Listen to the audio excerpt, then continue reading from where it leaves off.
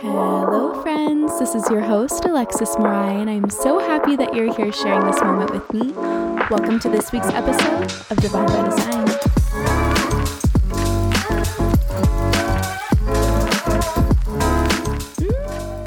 Welcome back, friends.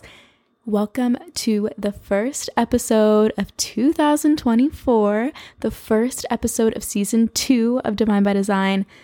I cannot believe it. We are embarking on a whole new chapter together, and I am just overflowing with love and gratitude and excitement. So first and foremost, I just want to express my heartfelt gratitude to each and every one of you listening, because your support and your energy and your presence has been the driving force behind the growth of this podcast, and it just warms my heart to see our community expanding and evolving. I also want to take a moment to reflect on the incredible journey that we've been on together, the stories shared, the connections made, and the transformative discussions that we've had. It's been nothing short of magical. So thank you again for being here and for being a part of this journey and for making Divine by Design what it is. And season 2 is not just a continuation. It's an exploration of new ideas, deeper insights, and of course, the magic that happens when we come together in this sacred space. So definitely get ready for a season filled with more intention and more love, more connection, more healing, of course. Without further ado, let's dive into the practices that nurture both our minds and our bodies, creating a harmonious and safe space for our emotions to thrive. And I also wanted to say, I'm like, this is going to be the longest intro ever, but as we navigate these winter months, I've purposefully chosen not to dive into topics of how to change our lives and our routines or how to manifest our desires just yet, because, it's winter with its unique blend of emotions and triggers. It's a powerful time for introspection and healing. So today, let's start with the practices that will help us manage our emotions, recognizing that winter is a season of both challenge and restoration. Let's create a comfy space for this episode. I'm feeling the cozy vibes. Wrap yourself up in a blanket, grab your journal, grab your water, grab your tea, whatever you need, and let's dive into this first episode of season 2.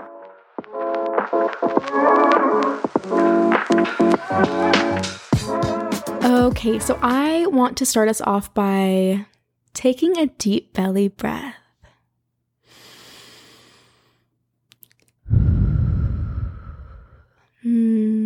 Imagine this as a sacred moment just for you, a moment to honor your emotions, to embrace the present, and to explore the practices that will be transformative for your overall health and wellness this year.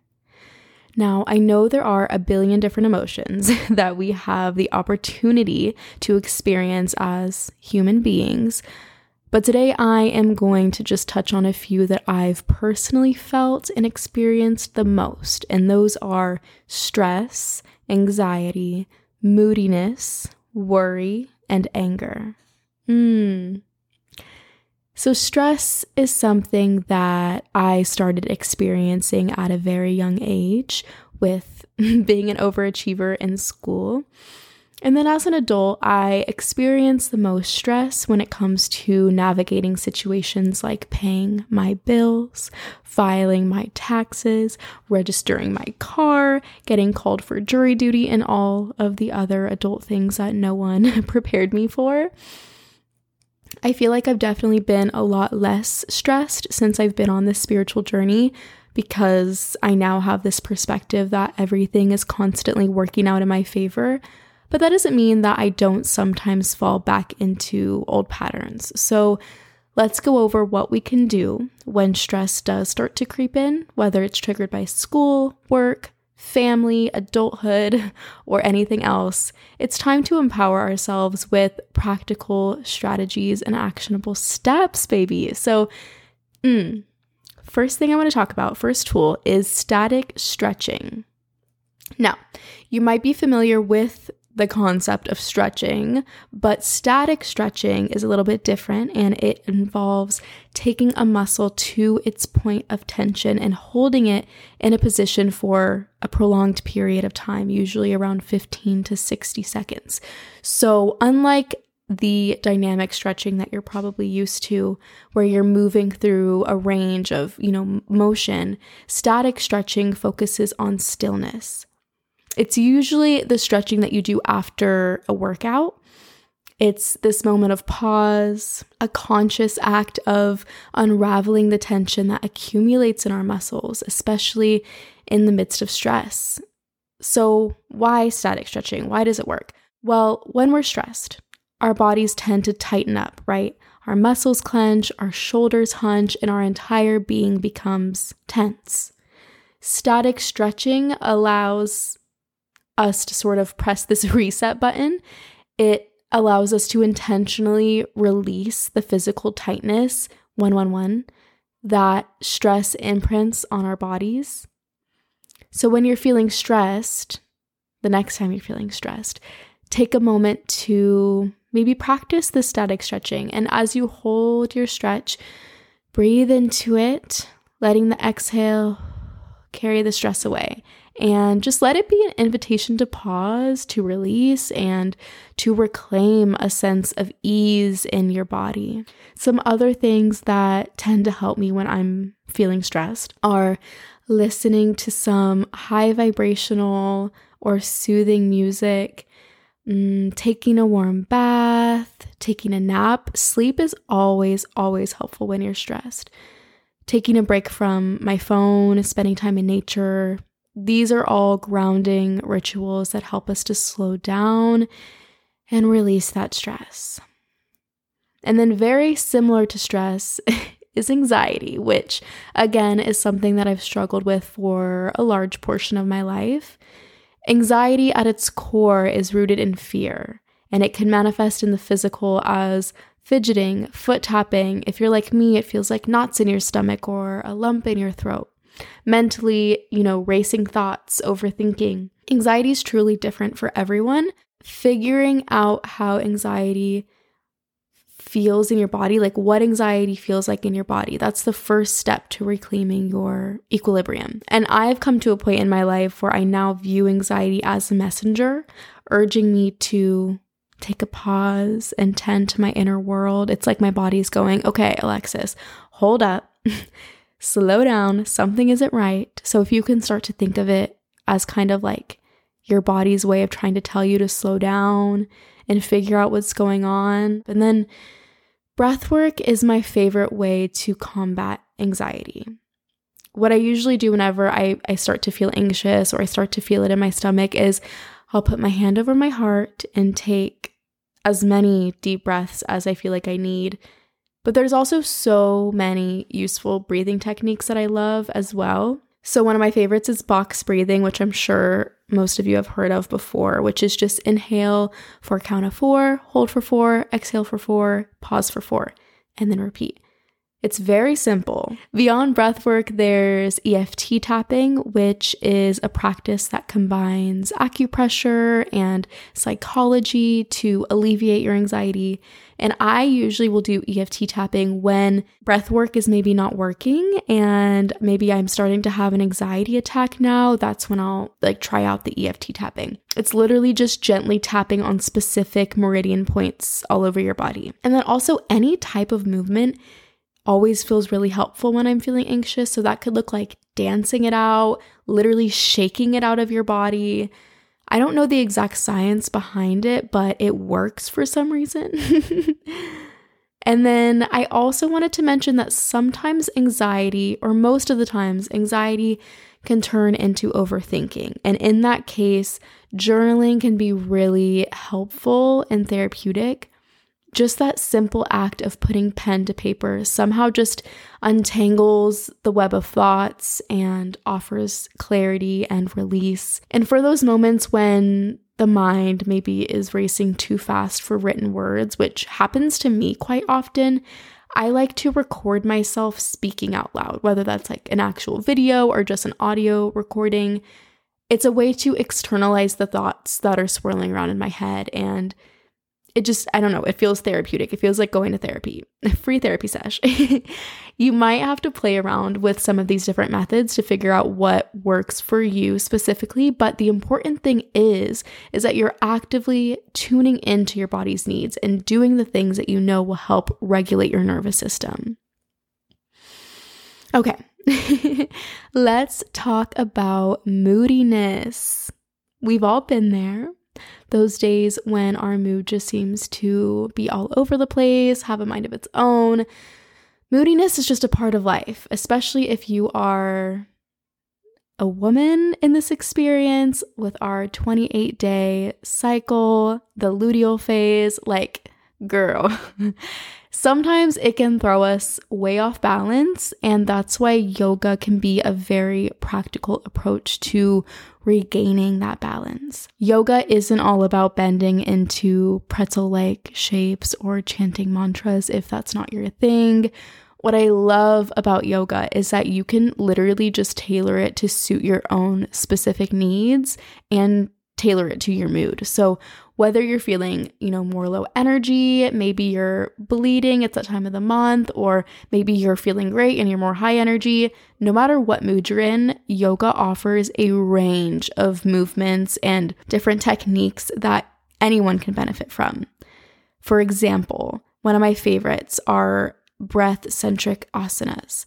These are just intentional movements synchronized with your breath. So there's like grounding poses that keep you rooted, heart-opening stretches that invite positivity. Yoga literally feels like this physical expression of your emotions. It's beautiful. It's a beautiful way to release. And you don't even need a yoga mat, just a little bit of space and a willingness to move your body around. And then after asana, there's savasana, which might be my favorite part of practicing yoga. It's basically lying down after your yoga practice and letting your body soak in the benefits of what you just did. In savasana, you find a comfortable position on your back, arms by your sides, palms facing up, and your legs comfortably spread.